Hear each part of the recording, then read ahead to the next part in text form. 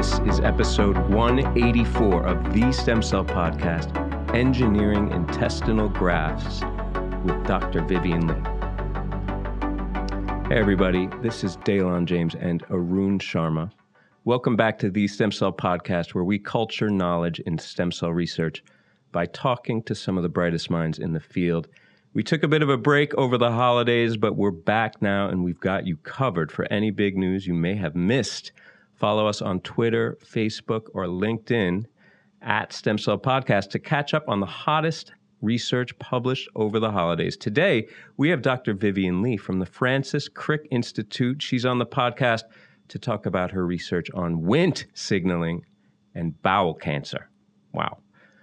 We've also got our usual roundup of recent highlights in stem cell news coming right up. But first, are you genome editing human intestinal organoids? Who isn't these days? Or maybe you're looking to incorporate this technique to develop better human disease models. Discover stem cells' validated and easy-to-follow protocol for performing high-efficiency CRISPR genome editing of intestinal organoids. Visit www.stemcell.com/CRISPR-intestinal organoids to learn more. Before we get to the intestinal side of things, I'm going to bring it back to the heart. I mentioned that I wouldn't talk as much about the heart on previous podcasts, but here I go. I'm going to go ahead and talk about my favorite organ. But hey, this is actually a paper that was referred to by our previous guest, former ISCR president himself, Deepak Srivastava. He actually mentioned this work during his interview, and the title of this paper, which came out in Science, is Network-Based Screen in iPSC-Derived Cells Reveals Therapeutic Candidate for Heart Valve Disease. First author is Christina Theodoris, who I think was a former MD-PhD student of his. And also on the paper are Sheng Ding, who's known for his expertise in CRISPR screening and high-throughput screening over at UCSF.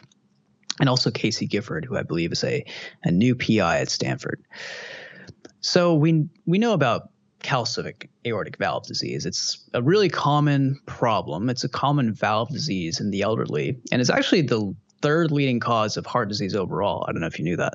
So for people affected, the calcium actually starts to accumulate in their heart valves and vessels over time until they actually end up hardening like bone, calcium, right? So as a result, as you might expect, blood is not able to flow as well out of the heart and in the vessels of the body. So it gets obstructed, and ultimately this leads to heart failure. But there aren't too many therapies currently existing for, aortic valve disease. What you have to do and what patients end up going through is to actually just replace the valve itself when it becomes calcified enough. So that's the end game, really. The cool thing about this paper is that it's following a patient family that Dr. Srivastava has actually helped in the clinic for the last 15 years. I believe when he was in his training, he identified this family with a mutation in the disease gene, in the gene Notch1, which is actually something we'll be talking to our guest today about a little bit as well. So the members of this family that were being treated by Deepak had this mutation in Notch1 and actually crossed 5 generations of people with this particular mutation. And so you can identify the genetic cause, this mutation in one copy of Notch1, and it's this mutation alone that's thought to be causing this calcific aortic valve disease. And really, this is what leads to the disease phenotype. So this is the foundation, right? And as you might expect, they ended up generating iPSCs from this family. They turned them into the cells that actually line the valve, and this helped them understand why the disease is actually happening. The next thing was generating a mouse model of calcific aortic valve disease. This was actually all led again by Dr. Theodoris, who was a former MD PhD student. It's really a powerful study because you're going from, as we discussed before the podcast, you're going from bedside to bench and back to bedside. Ultimately, they found a drug candidate. They found through a high throughput screen, they found a molecule that could actually correct the overall network, the gene network that's actually going awry in the valve disease, using AI, machine learning to actually detect whether a cell was healthy or sick based on their transcriptomic signal. Okay. And after identifying this candidate and after doing this 1,600 molecule, small molecule screen, they showed in an in vivo system, the mouse model, that they could actually correct the calcification of the valves in the heart in these mice through basically a pre-treatment. So it's like a clinical trial in a dish combined with a clinical trial in a mouse. And since it worked quite impressively, I think just looking at the numbers here, you're able to get a 5-fold reduction in the amount of calcification that's actually happening in these mice. And so it's a preclinical study that's ultimately going to move towards the clinic. They're straight up said this is going to be, they're initiating clinical trials with this particular molecule in the months to come.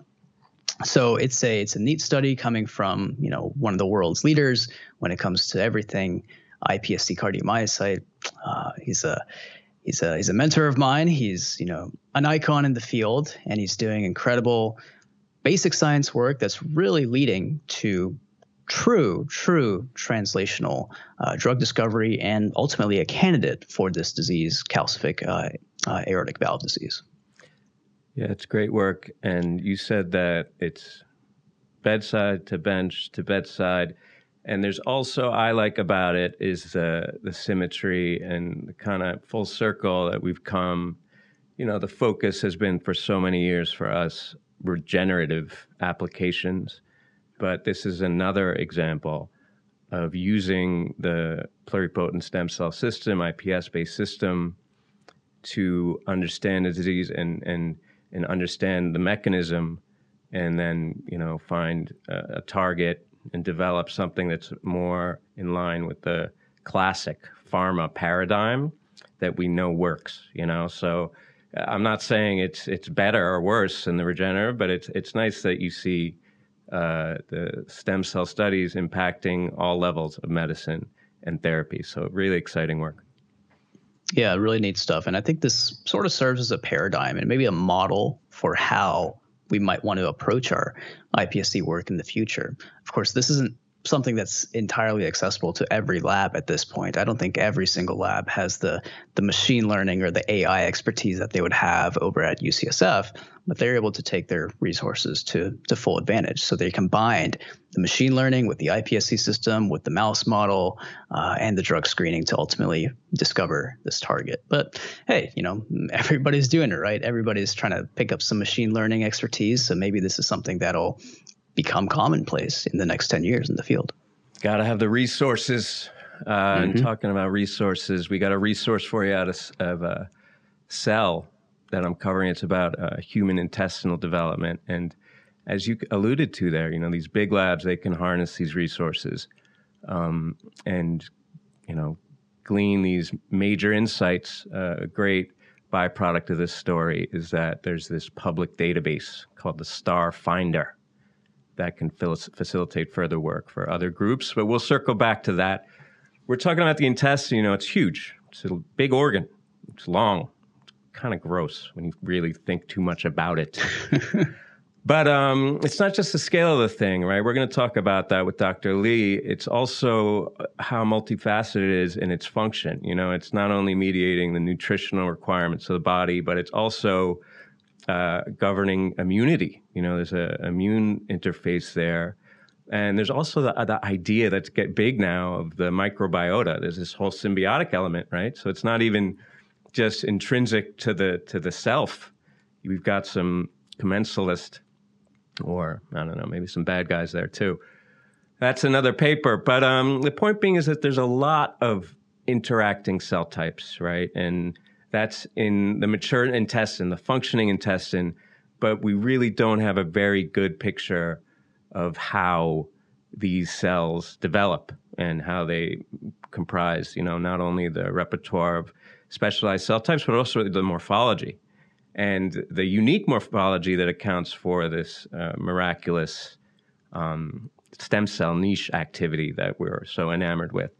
So in order to drill down on that, Alison Simmons, who's from Oxford, got into some serious resources here. This is this newfangled approach called spatial transcriptomics. So they did classic 10x single cell RNA-seq, but they also did this new thing from 10x that uses a spatial element. Essentially, you can take a fresh frozen piece of tissue and you cut at like 10 micron thickness, just like normal in a cryostep, but you put it onto this 6 by 6 roughly millimeter capture area that has 5,000 oligo barcoded spots in a matrix. So effectively, you can have the barcodes there that are attributed to that spatial region, and therefore, when you do the single cell sequencing, you can get a corresponding, morphology and where the cell was effectively. Big deal tech. I've been waiting for a stem cell paper that applied this. I didn't have to wait long. They took also, talk about resources. They really went Rambo here. This is 77 intestinal samples that were collected from embryos. All right, so this is precious resources, human embryos, 17 of them that were from a range of 8 to 22 weeks post-conception. And that encompasses the really nitty-gritty of intestinal development. So they did the spatial and the traditional transcriptomics on this single cell. And this is amazing, the amount of information that came out of here. Get ready. And in the follow-up, check out this Starfinder. They found 101 cell states, okay, as well as programs that are linked to key morphogenetic milestones. They describe the principles of crypt-villus axis formation, neural, vascular, mesenchymal morphogenesis, the immune population of the gut, so how the immune cells populate the gut. They also identified the differentiation hierarchies of fibroblasts, myofibroblasts subtypes, and found diverse functions, multiple diverse functions for these cell types, including this novel vascular niche type cell. They also found the origins of Peyer's patches and gut-associated lymphoid tissue. Describe the location-specific immune programs. And then they use that spatial element to get an analysis of the morphogen gradients, looking at the transcription response in the waves of differentiation that occur throughout development. And also just casually, while they're at it, they define the cells and locations that are linked to rare developmental intestinal disorders. So all that, it's an amazing resource, and they put it online. They call it this spatiotemporal analysis resource of fetal intestinal development, a handy acronym that translates to StarFind, and they add a little ER there, StarFinder. All right, so guys, get out there and find your stars in this intestinal resource. It's amazing. It's an amazing amount of work, and I think Dr. Simmons, as well as her collaborators there, really should be applauded for this. Yeah, for anybody doing developmental intestinal biology, you can just go home. You can just go home. This is it. This is everything you need to know right now. Like you said, this is a resource. This is a fantastic resource. It's an atlas type paper at its finest, and a lot of these atlas type papers end up developing these publicly available online resources. I think it's the norm these days. You can listen to our previous shows, and we actually talked about very similar things for, I believe, the heart and other atlas type papers as well. So go play around the Starfinder and find your stars, as Dalen mentioned. Actually, I don't know if you know, very recently, Nature announced that spatial transcriptomics was their quote-unquote method of the year for 2020. I think this actually just came out January of 2021. So it makes sense. It's a very hot technology. It's very powerful. You can combine the power of single cell with a spatial element. And it sounds like it's something that you really want to incorporate into your own lab based on how excited you were about it. Yeah, man. I'm excited about it, but I feel like I'm too late. Once you see the first paper and you haven't even submitted your work, it's 2 years for me before I have anything close to this.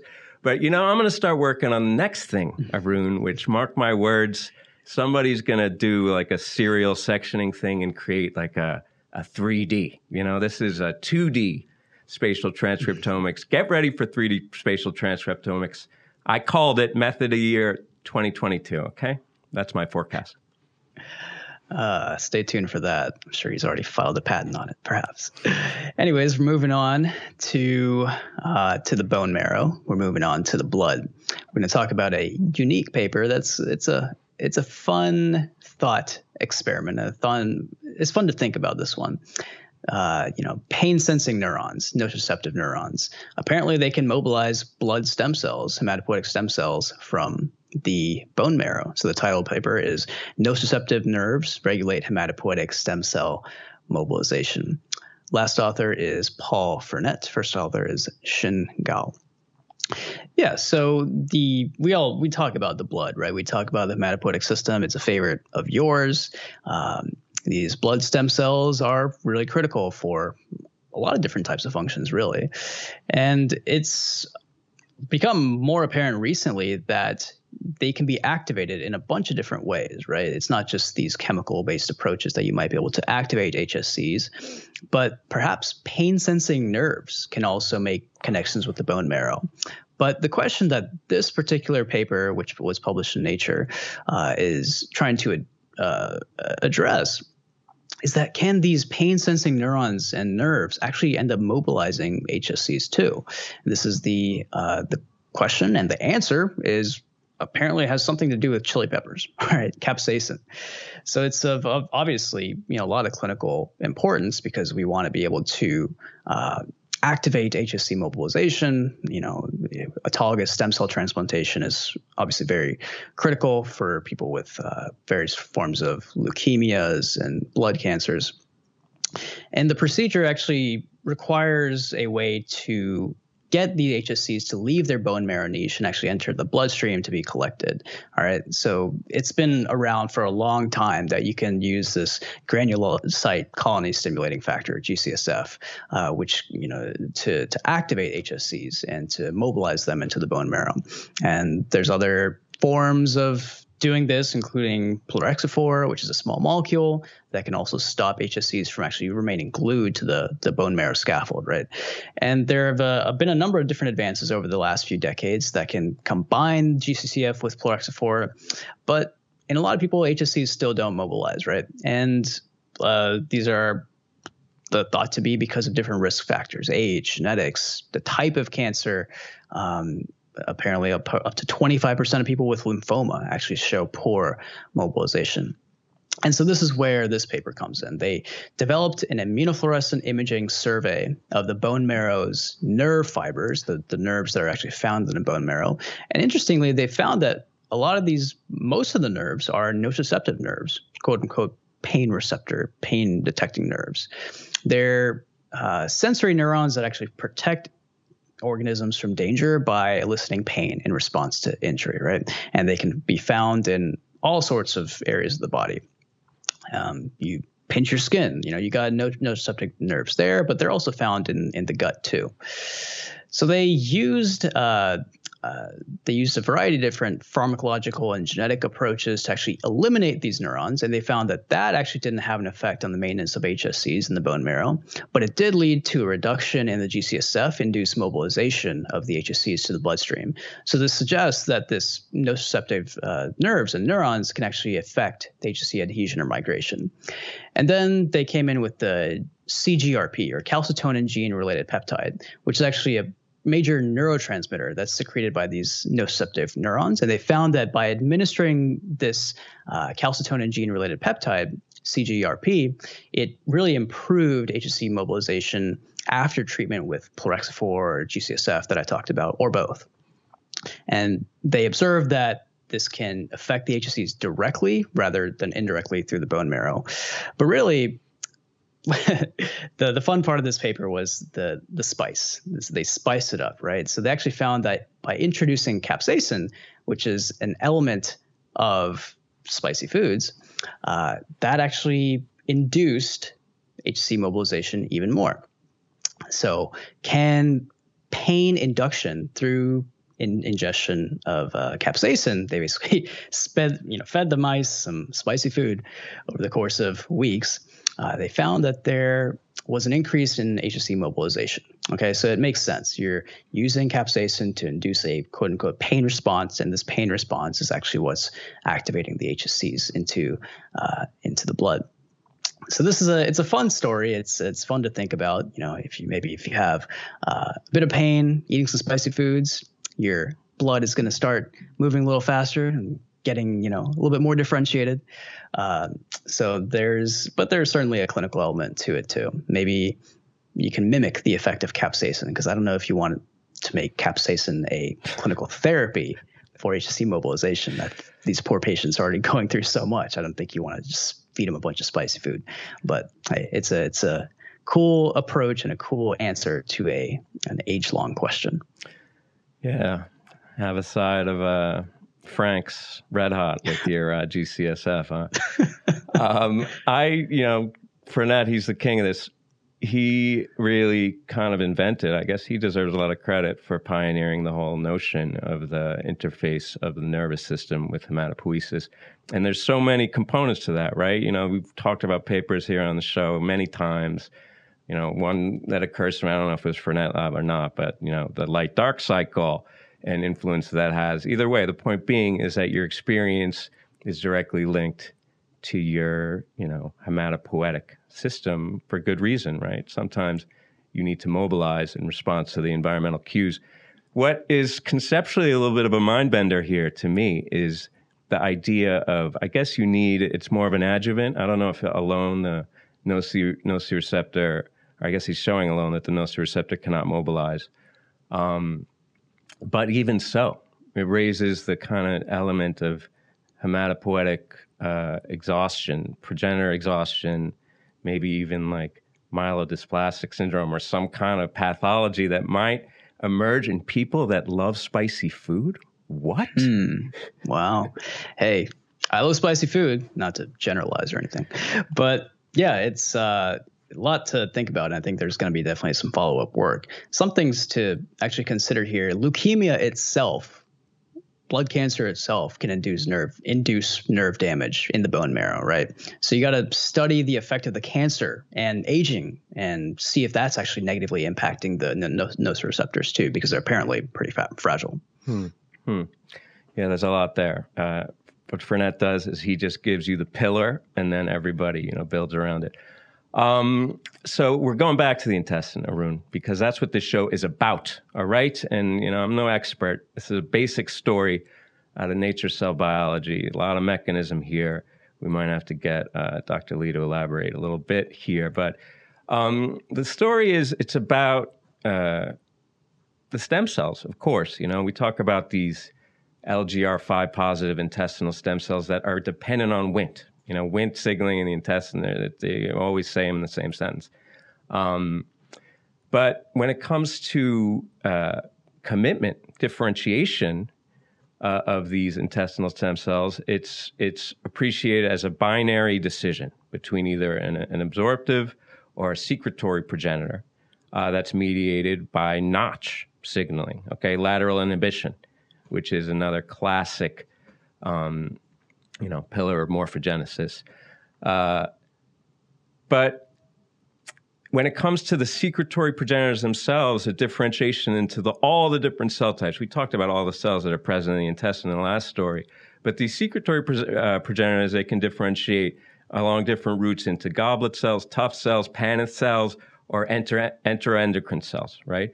And how they get there is still kind of open to debate, and there's some controversy. One possibility is that the intestinal stem cells themselves are kind of, have more potential than we appreciate. And rather than going to these secretory progenitors, they may directly differentiate to the secretory cell types without going through a progenitor.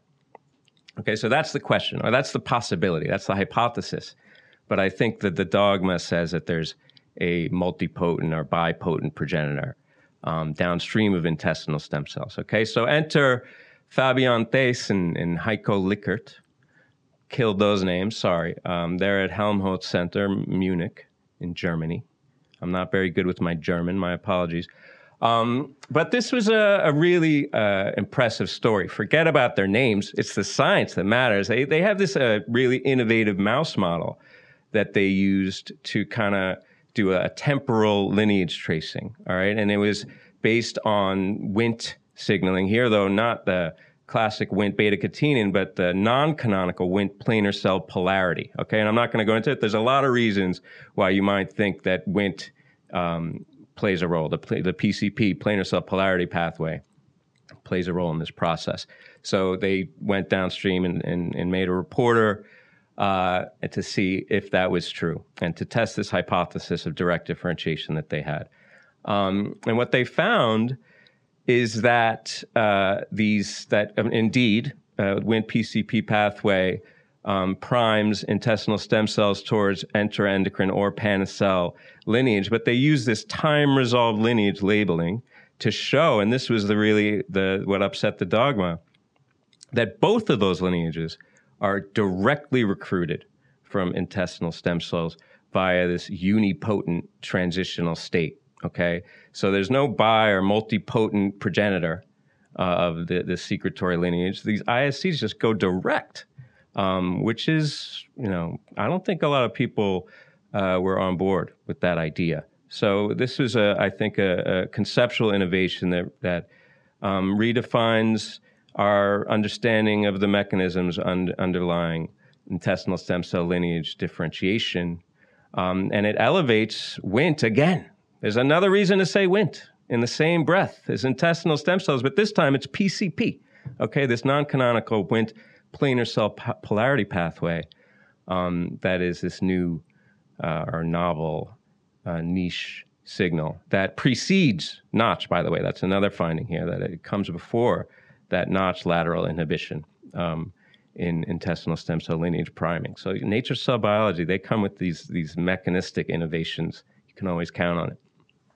This is pretty neat. So apparently the LGR5 positive intestinal stem cells that you're getting from this non-canonical Wnt signaling, they're identical. They're molecularly indistinguishable from the traditional Wnt beta-catenin activated intestinal stem cells.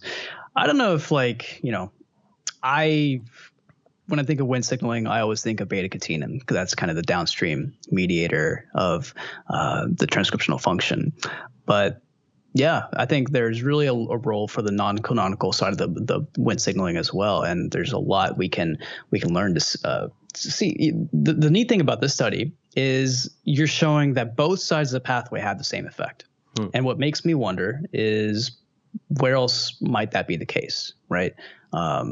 Is it true across the plane for differentiation that you can potentially use these two things interchangeably?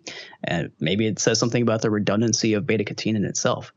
But hey, it's a great lead into our guest today, an expertise on Wnt signaling and expertise on intestinal stem cell biology, Dr. Vivian Lee.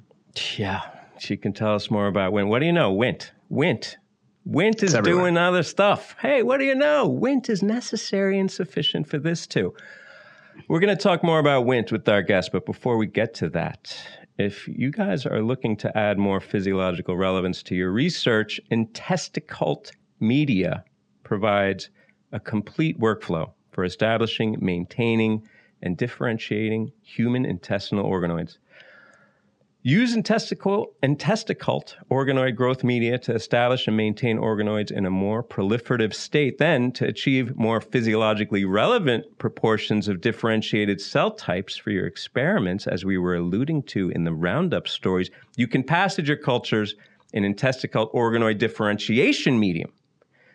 Receive an offer to try Intesticult in your lab by visiting us online at www.stemcell.com/try-Intesticult. I am not going to spell it. You will find it. Now let's get on to our guest, Dr. Lee. I can't wait for this one. She can help us decipher a little bit of these 101 cell states maybe in the developing intestine. That's going to be a long interview, I'm afraid. Maybe we'll cut it down and get the top 10. Let's get to it. All right, you guys. Today, we are delighted to have as a guest on the show Dr. Vivian Lee, who is group leader of the Stem Cell and Cancer Biology Laboratory at the Francis Crick Institute The Lee Lab investigates how Wnt signaling controls stem cells in the healthy gut and during colorectal cancer development. They also aim to engineer functional intestinal constructs using patient-derived intestinal organoids. Dr. Lee, thank you so much for joining us today. Hi, Dalen and Arun. Very nice meeting you guys, and thank you for having me here. Well, it's our pleasure to have you. Thanks for joining us. First question, I just want to, before the first question, I just want to lay out some statistics for our listeners, because even though they may be savvy to the molecular and cellular apparatus surrounding the intestinal stem cell, I mean, they ought to be. We talk about intestinal stem cells all the time, and they are kind of like the primary organoid, the original organoid, I like to think of them as. So yeah, everybody knows about intestinal stem cells, but I don't know. I just want to remind everybody about the anatomy. The adult small intestine is about 20 feet long. That's a lot of organ. No one's trying to make that much organoid. But people think of it also as just, a simple tube. Well, not that simple, but a tube. It's not that simple. There's the duodenum, the jejunum, the ileum, and more. So why don't you just, give us an overview about your specific interest in the small intestine, and what is one or more of the major unmet clinical needs that can be addressed by your work?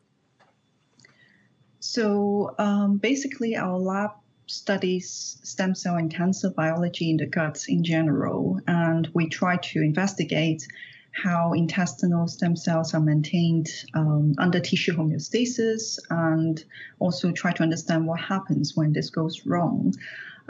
So intestinal stem cells is actually sitting in the bottom of the crypt. So there is the crypt villus structure of the small intestine, and it's almost like a conveyor belt system where stem cells keep proliferating, generating new cells, differentiating into all different cell types, and migrating up to the villi, which eventually died and shed to the lumen.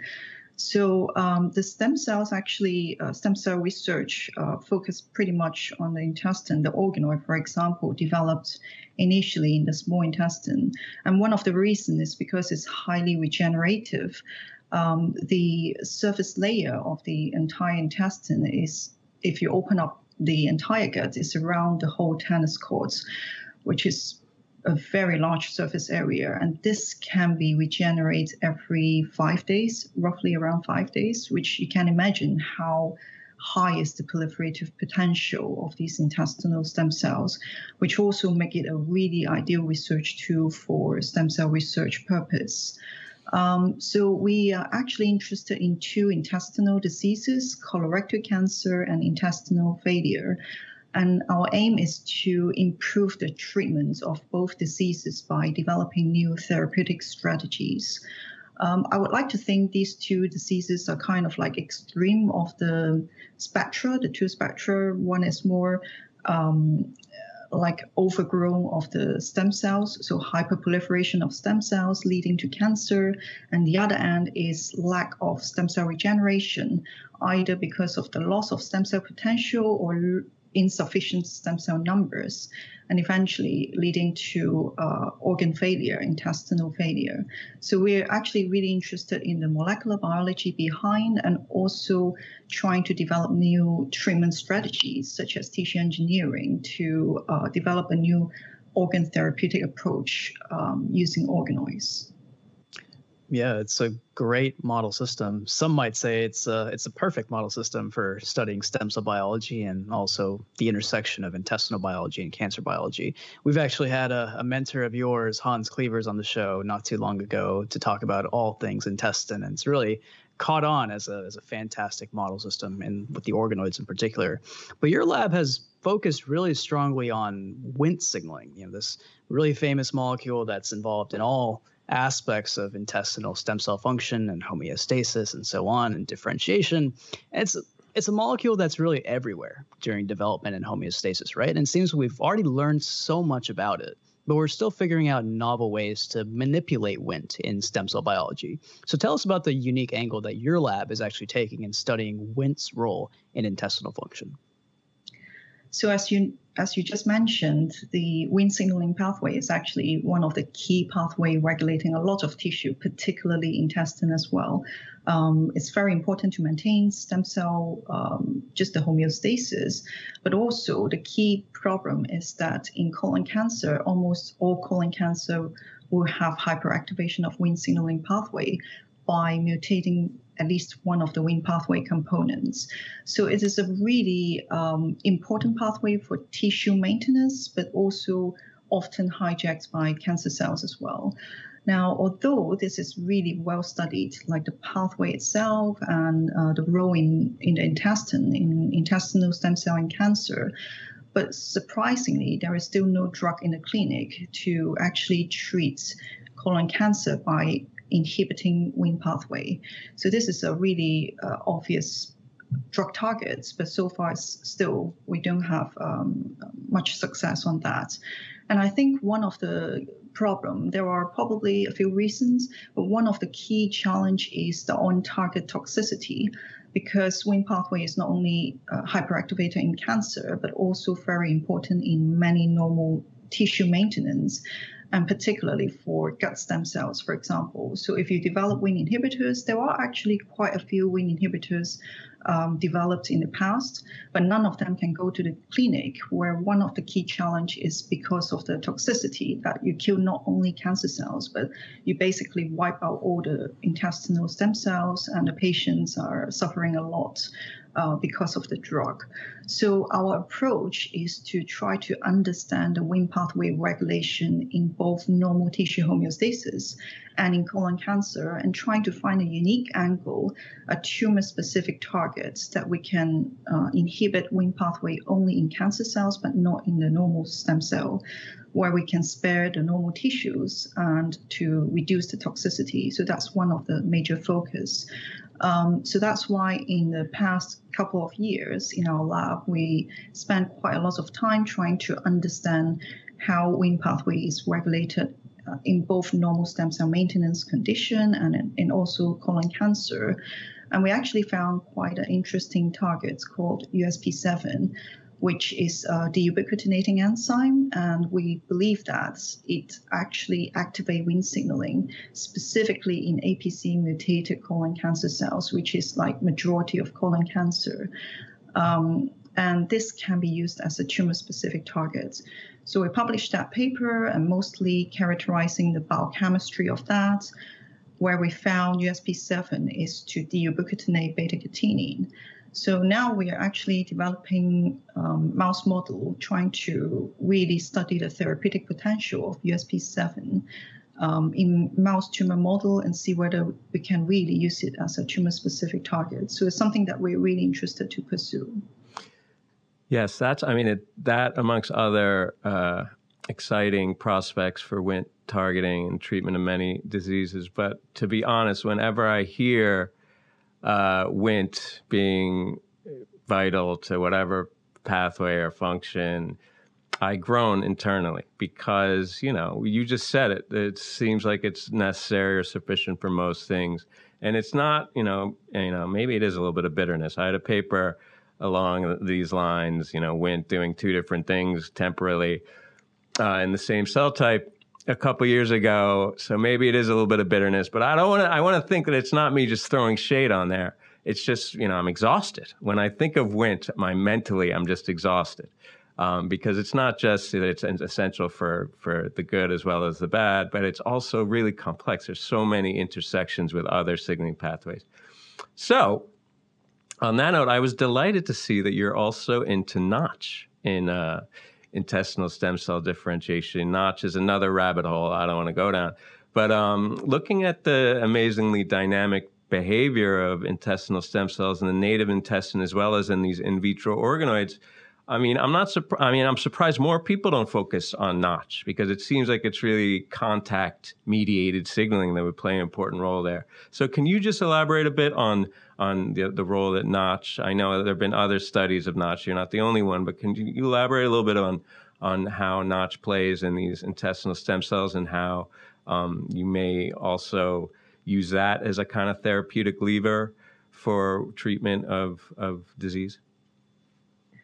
Yeah, so Notch pathway is also very important for normal intestinal stem cell homeostasis, and mainly is regulating the lineage specification in the gut and actually in many other tissue systems as well. In normal intestine, Notch is required to drive the absorptive versus secretory lineage, which is relatively well characterized. So it is quite known that Notch on is required to push to enterocyte differentiation, absorptive lineage, whereas Notch off is to drive secretory lineage. So this part is quite well characterized. We think there is still something missing in the field, which is the crosstalk between Win and Notch, and possibly with other key developmental pathway as well. How exactly is the interaction between the pathways at the very early progenitors is the decision-making process, which is quite key for stem cell maintenance and possibly for cancer development and tissue regeneration as well. Because these early progenitor cells, when they just exit the stem cell niche at this really +4-5 early progenitor cell region, they are very plastic. And there are many, many studies trying to understand how this plasticity is happening. So when stem cells are damaged, how do they differentiate back to stem cells and regenerate the whole organs? So this is the key power of the intestine. You need this regenerative power. And so far, I think we still lack quite a lot of molecular understanding underlying this process. So there are lots of markers marking this +4-5 cell region, like BMI1, mTERT, lots of these new cell type +4 cell type markers. But the actual underlying molecular mechanism, which we think is still missing, and our understanding with Win and Notch together, we think is quite essential for this dynamic cell population for normal stem cell homeostasis to drive this fate's decision, but also for injury-induced regeneration as well, like how the signaling regulation together drive this plasticity of the early progenitor cells. So that's something we're really interested to look at.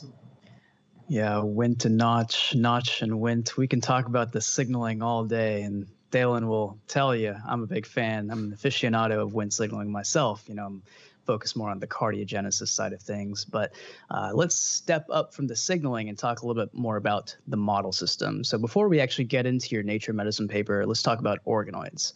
So we discuss them almost every show here on the Stem Cell Podcast, but they're particularly powerful as next-gen models for studying intestinal function because they can form those canonical rudimentary cryptillus-like structures in 3D, right?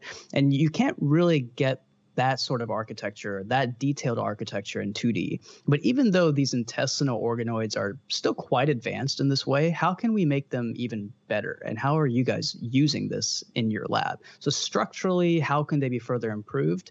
And how can we take these organoids to the next level? So organoids are really quite important for regeneration. So it's really highly regenerative cells. So currently, the organoids can be cultured in a matrix gel in 3-dimensionally, which form different structure. So things that are missing at the moment is the stromal microenvironments, which is quite key for tissue homeostasis, for cancer microenvironments. So a lot of things actually are coming from the stromal mesenchymal cell populations, which currently in the epithelial organoid culture system is supplied by the growth factors that we put in the media. The further application of organoid that we're trying to do is to engineer a complete system using a tissue engineering approach, a scaffold base combined with organoids and other cell types to recreate a physiological gut graft for regenerative purpose and also for disease modeling as well. Now, one of our recent study in the Nature Medicine, for example, is to engineer a geogenial graft, specifically the midguts, because that's the major region for nutrients digestion, absorption. So we're focusing on that region. And we're trying to combine organoids, which is the epithelial cells coming from the patients, but also the scaffold as well, which in that particular project, we use biological scaffold, which is derived from patients. We obtain a patient tissue, and we use a technique called decellularization, where we washed away all the cells by flushing the system with enzyme detergent mixture, leaving behind this translucent structure, which is basically a structural tissue containing of the extracellular matrix, essentially. So it's extracellular matrix protein to provide a structural support. And then we can seed the organoid cells back. And we actually seed not only organoid cells, but also a bit of stromal microenvironment as well. We obtain the fibroblasts from patients. And we also get endothelial cells as well, and trying to recreate a more physiological gut, which can be used for transplantation purpose. Yes, I mean, you're taking it next level, right? I mean, it's been an exciting year for organoids across the board, but I think the pace of advance has been the most impressive to me. I can remember, it seems like very, very recently, that we were just looking at, 3 dimensions was an organoid. And now just in this year, we're looking towards, vascularized organoids.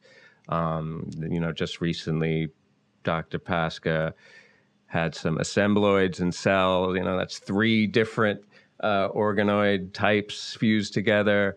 So we're really taking it to the next level. And I think in this specific year, 2020, that's been overshadowed by COVID, we have to acknowledge also that organoids have been used a lot to model the entry and kinetics of coronavirus.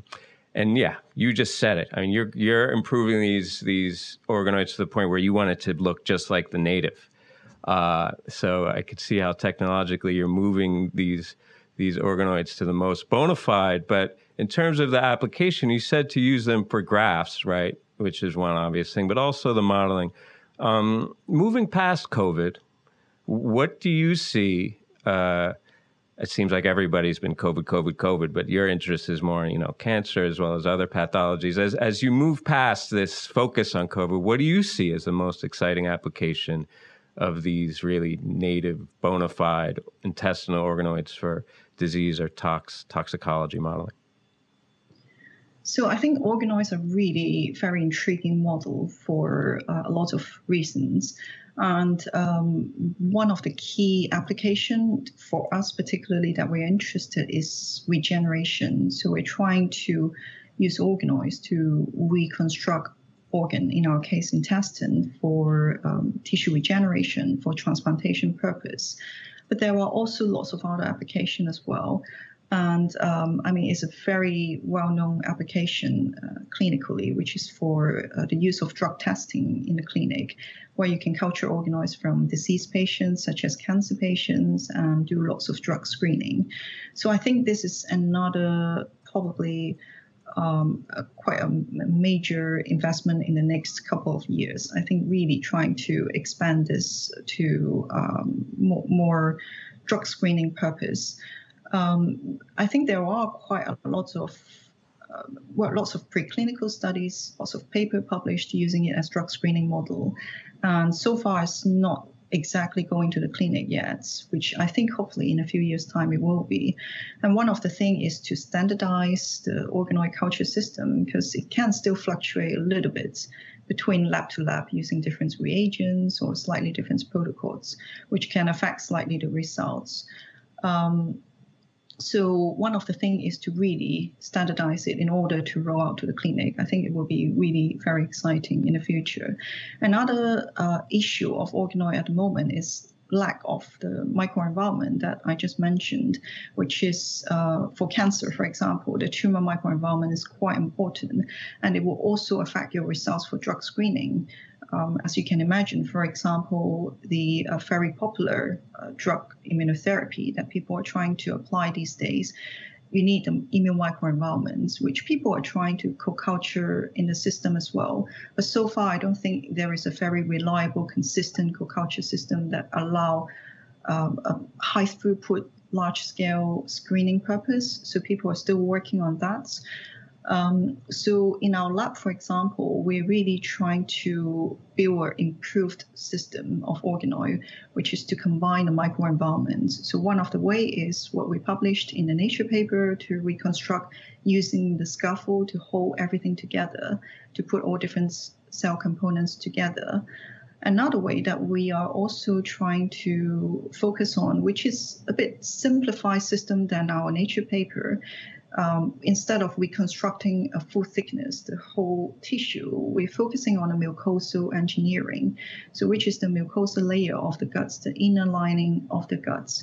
So that's mainly epithelial cells, the muscularis mucosa, which is the stromal cells, including a bit of immune cells as well.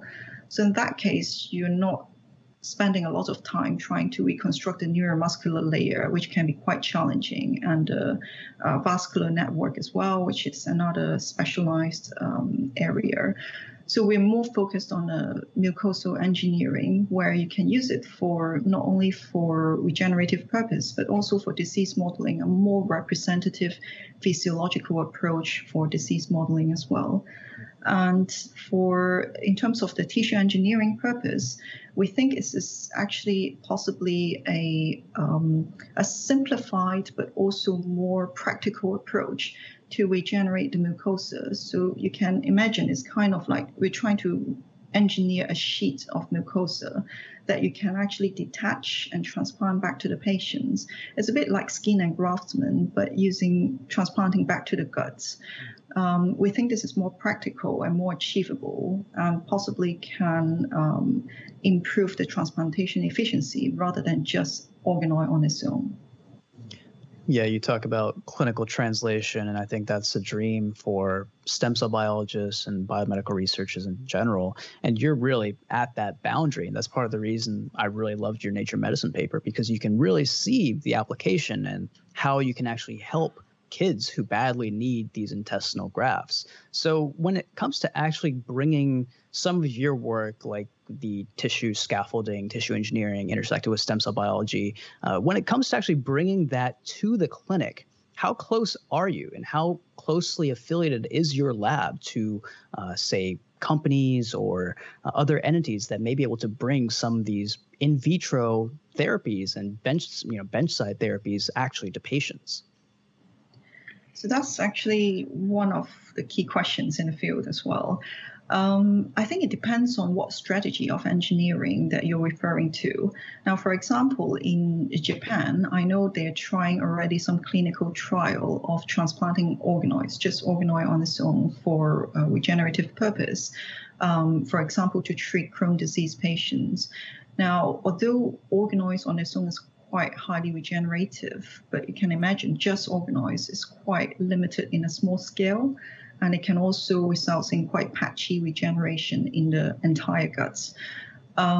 So that's why we're trying to engineer a graft instead of just organoids. But if you want to engineer a full thickness intestine, which can be quite challenging, because in our Nature Medicine paper, it's really interesting that we're trying to focusing on the mucosa, but also we have the scaffold containing the full thickness intestine, which allow us to engineer the whole thing. But the neuromuscular layer, the vasculature, everything together will take longer time to optimize, and it's quite challenging as well for a piece of soft tissue reconstruction. So that, I think it would take a bit longer time. I would say probably, hopefully 5 to 10 years time. And we are actually trying to look into a bit more in between an intermediate approach, which is the mucosal engineering.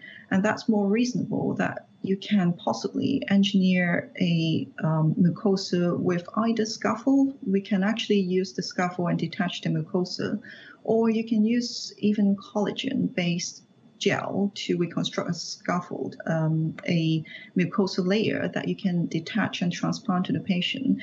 So this, I think, is more reasonable, and we can optimize that with in introduction of stromal cells, mesenchymal cells, immune cells together, and you can possibly incorporate the microbiome as well at some points. And that, I think, is more achievable and possibly can be going to the clinical trial within years. And my collaborator in this paper, for example, Paulo de Coppi, he's from Great Ormond Street Hospital. He's a pediatric consultant. And he actually mentioned that there were quite a lot of sick patients, children with intestinal failure, that they are really desperate for a treatment. So if there is no alternative treatment options, they can actually apply these tissue engineering grafts for transplantation purpose. So we're not that far from going to the clinic. We just need to develop a more reliable, consistent approach, which is safe enough to deliver to the patient. So for something like mucosal engineering, I think it can be achieved within years. Wow. You know, the exciting thing for me about your work, I'm skeptical of engineers who are of the mind that humans can make a system better than nature.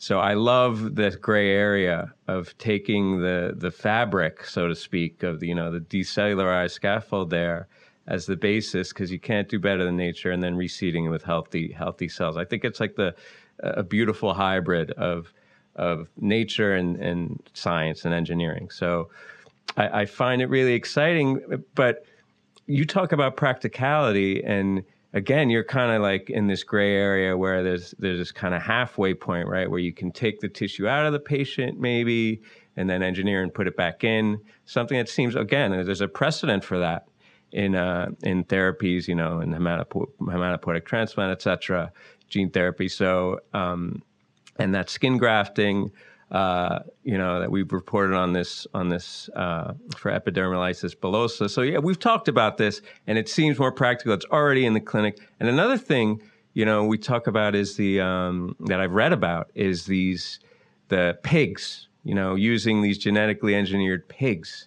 as donors, which to me, again, it seems like even more practical. It's just they're there. Don't need to do much engineering apart from the genetic engineering. I read this article in Circulation describing that pigs for xenotransplantation of heart, that it could be by the end of 2021, the end of this new year. And this wasn't some crazy, this is some real scientists saying that they project you could see pig hearts in human end of 2021. Whether or not that's a realistic timeline.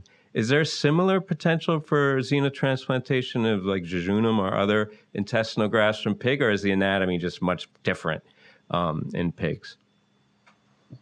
So pig organs generated from pig has been discussed before and has been published before as well. As you mentioned, heart organ transplantation. But I think one of our key message in the paper and also our research interest is to develop autologous transplantation. So getting cells and scaffolds from the patients. Actually, we can generate scaffold from pig as well. So we can obtain piglet intestine and perform decellularization in the piglet intestine. So we can obtain a scaffold generated from porcine, which we can then regenerate the engineered tissue using patient-derived organoids onto this piglet scaffold. So we could use piglet tissue, which is possible, which may also resolve the lack of tissue issue, the organ donor issue. But we're trying to actually take a step forward to go for everything patient-derived material. Cells particularly, we want to use patient-derived cells rather than piglet organoids, which will largely reduce the rejection issue and the future use of immunosuppression as well. So that's one of the actually key message of our story. And scaffold, also coming from human, has not been very well characterized. And the combine of human organoids, human fibroblasts, human scaffolds to recreate a human autologous graft, which I think is really bringing it closer to the clinic than piglet tissue. Yeah, autologous transplantation really is the dream, and it's It's something that's become much more accessible, especially with the advent of iPSCs, for example, where you might be able to make a patient's own personalized tissues from derived iPSCs. Although we still have issues when it comes to the cost of such autologous therapies that could be somewhat prohibitive. But hey, it's 2021. Anything's possible, right? So shifting away from your science, well, I guess we'll still talk a little bit about the science, but let's talk a little bit more about your scientific training. Okay. And you've been able to travel the world during your training, starting off at the University of Hong Kong for your PhD before actually heading to Europe to train with Hans Clevers, who we had in the show a few months ago. And ultimately, you actually started up your own lab at the MRC National Institute for Medical Research, which is actually now part of the Francis Crick Institute. So you've had exposure to the way science and intestinal biology and cancer biology is done around the world. And I'm against generalizations, but do you find concrete differences in the way science is conducted in, say, Hong Kong versus Europe or Asia versus Europe? Or has biomedical research finally become so fully integrated around the world that it's hard to distinguish whether a lab is actually in Europe or Asia? So tell us about your worldwide training experiences. Yeah, I think the experience across different countries is quite important for a scientific career training for any scientist. I think it's very important to get exposure to different environments. The difference between countries, I would say, depends on the timing as well, because when I was having my PhD training in Hong Kong, there was no organoids. The stem cell marker was just discovered of intestinal stem cell, LGR5, for example. So you can't really compare. At that time, the research in Hong Kong probably was less advanced at that time because the research was less advanced as well. But I think it depends on which lab you were in and what kind of research environments you're in is quite different as well. Now, for example, my PhD training was in a clinical setting, so it was in a pathology department.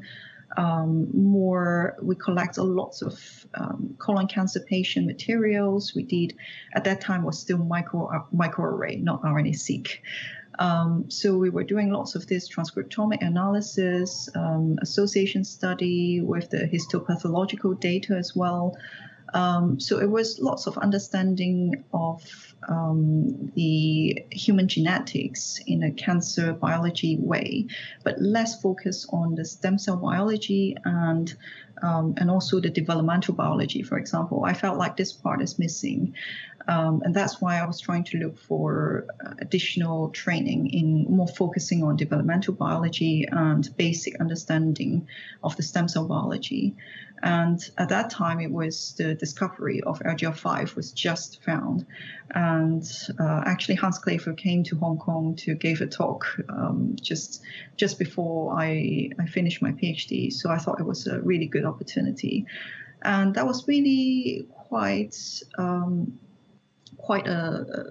interesting experience. I mean, it was really good that you go to a big lab and there were lots of really smart, intelligent scientists and often constantly discussing latest research ideas. And there were lots of exciting findings at that time. I joined at the time that they just discovered LGR5 and just developed the organoid technology, actually.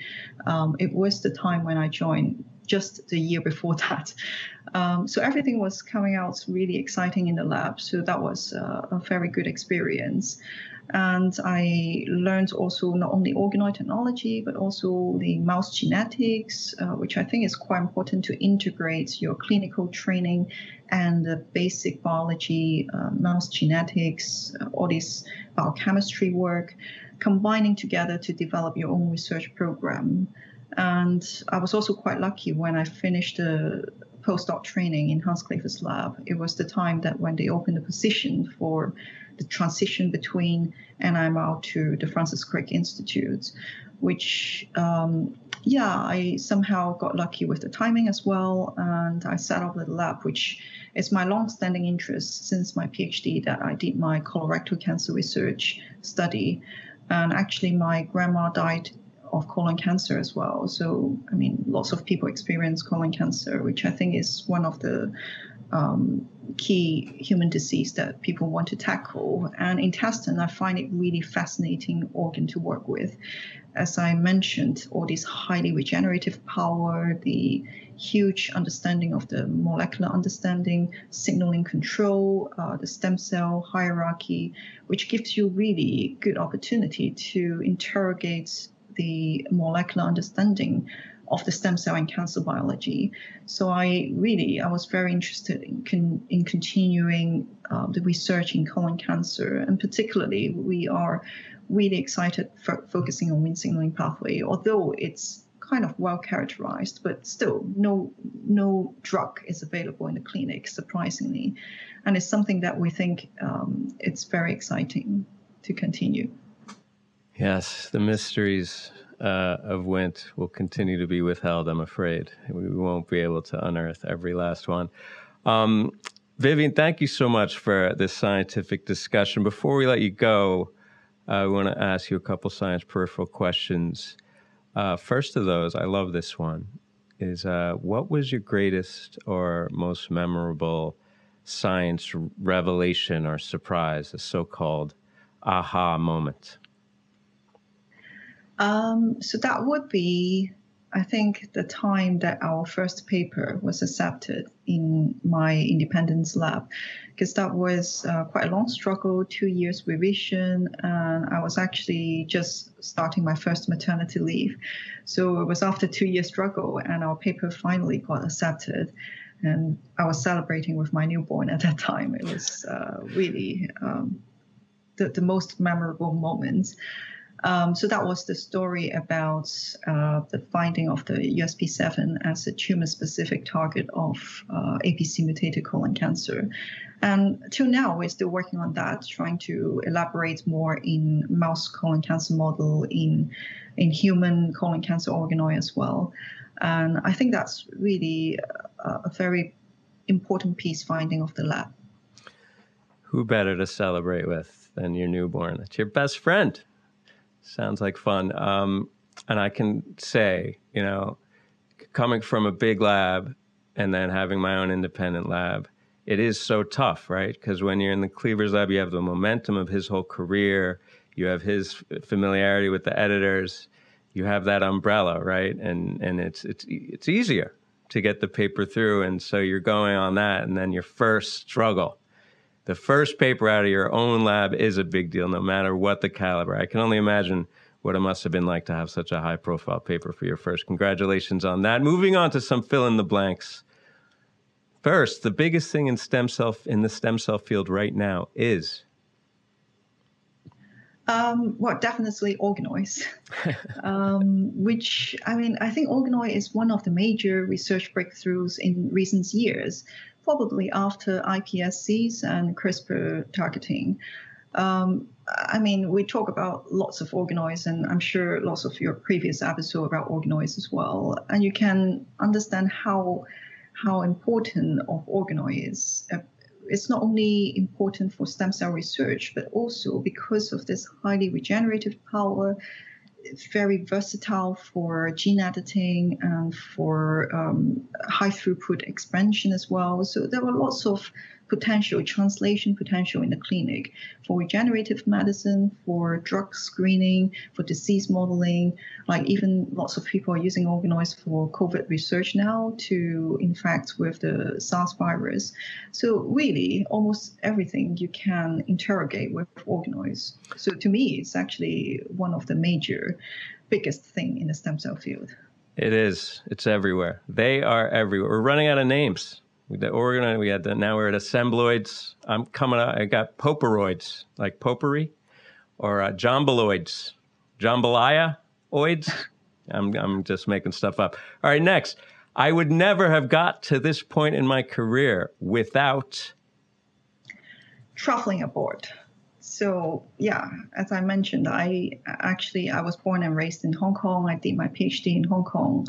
And I knew that if I wanted to further my career, I have to travel abroad and increase my exposure and just experience different scientific culture and the way of thinking science. And I think this is really critical for almost all scientists to improve your thinking and trying to think a bit out of the box as well and develop your own research interest, research program. I think that's really important. Critical. Get out there, people. When it comes to blank, I am pretty much useless. Sports. It might be for a lot of scientists, but for me particularly, I actually, since my high school or my university, I actually never have a break. So I finished my high school, went to university, and then I straight go into PhD study. And immediately, without any break, I jumped to postdoc and also immediately turned into group leader as well. So really no break, no time for anything else, including sports. Well, you know, you may not be an athlete, but they have esports now, you know, for the video games. My kid wants to be an esports star, and I think they're going to come up with like sci sports. Okay. Who does the best assay? I bet you could do a Western like nobody's business. Last, if the lab catches fire and I have a chance to grab one thing on the way out, it is I hope I can take my -80 freezers, if possible. That will be all the precious materials, you know, like patient-derived organoids, all these things. But I don't think it's possible. So I think laptop, because that consists of everything, our manuscript, our data, and all the information that I can use to recreate my own lab. So I guess laptop is the most important thing. Although, actually, there was one time we had a fire drill. I think I grabbed my laptop and coffee, basically. The essentials. I think the -80 is the correct answer, to be honest. And I can picture you just rolling that thing down the stairs ruthlessly, because, you know, you got to do what you got to do to save the science. Vivian, thank you so much. You are an impressive individual and a delight to speak with. Thanks for sharing. We hope to have you on the show sometime in the near future. Thank you very much, too. Very nice meeting you, too. All right, you guys, that brings us to the end of this episode. Don't forget to subscribe to our newsletter at www.stemcellpodcast.com to get the show notes, including an episode summary and links to all of the interview and roundup papers. You can also reach out to us on Twitter at Stem Cell Podcast or via email at info@stemcellpodcast.com with feedback or to suggest guests for this new year, 2021. You guys, we did it. We're through it. Brighter days ahead. Come back in a couple weeks and we might tell you more.